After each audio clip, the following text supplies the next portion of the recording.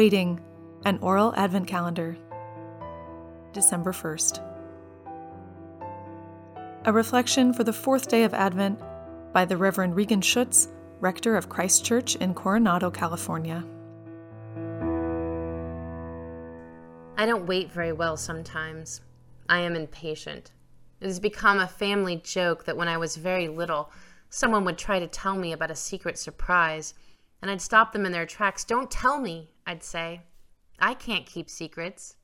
It's not that I am untrustworthy. It's just that I was always so excited for the next thing. I wanted the good news to go out immediately to everyone all at once. As an adult, I'm impatient because it's just the pace of life, and I don't wait very well sometimes. But I sure know people who do. A parishioner of mine is waiting to die. She has been waiting for years. This is another kind of waiting, the kind you want to last forever, a wait that requires patience of another sort. When she was diagnosed a few years ago with ALS, Lou Gehrig's disease, a progressive neurodegenerative illness that slowly paralyzes the entire body, eventually seizing one's organs, she and her husband started traveling the world.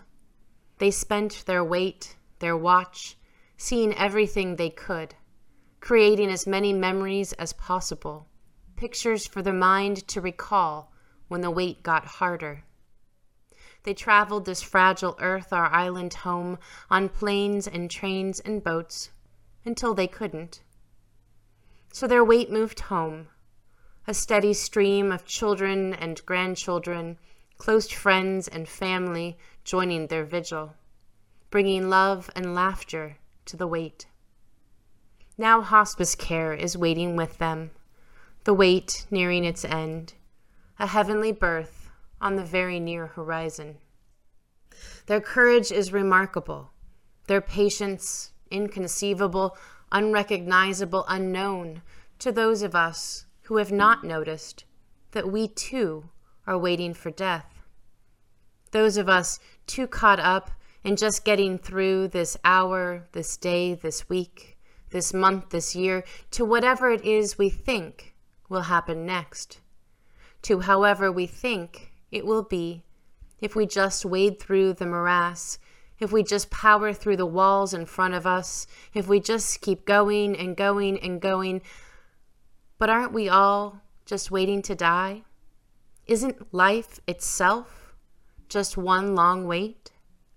Waiting, which suddenly does not seem so terrible, so onerous, so out of sync with life itself.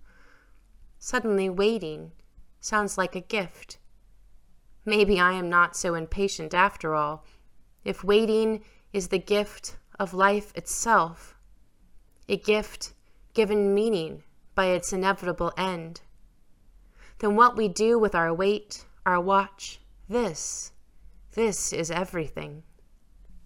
"Tell me," says poet Mary Oliver, "tell me what it is you plan to do with your one wild and precious life," she asks. How is it that we will wait this one out? Indeed, we have options. We can look at our wait, our life, as something to get through, something to accomplish, something to finish, or even something to just survive. Or we can learn patience, the art of awareness, the discipline of presence, of slowing down. We can lean into what is really most important, and we can let the rest slide. My parishioner's husband the other day told me that he couldn't believe all the things he'd once thought mattered. None of it matters, he told me. Whatever anyone says, none of it matters. Love is what matters. People matter. Beautiful pictures for the mind to recall when the wait gets harder. That matters. My parishioner and her husband matter so much. I don't know about you, but I get so caught up in all the things, especially this time of year. I don't wait very well sometimes, but I'm sure glad to know people who do. What a gift. Waiting is a production of Trinity Episcopal Cathedral in Portland, Oregon. To learn more, visit trinity-episcopal.org.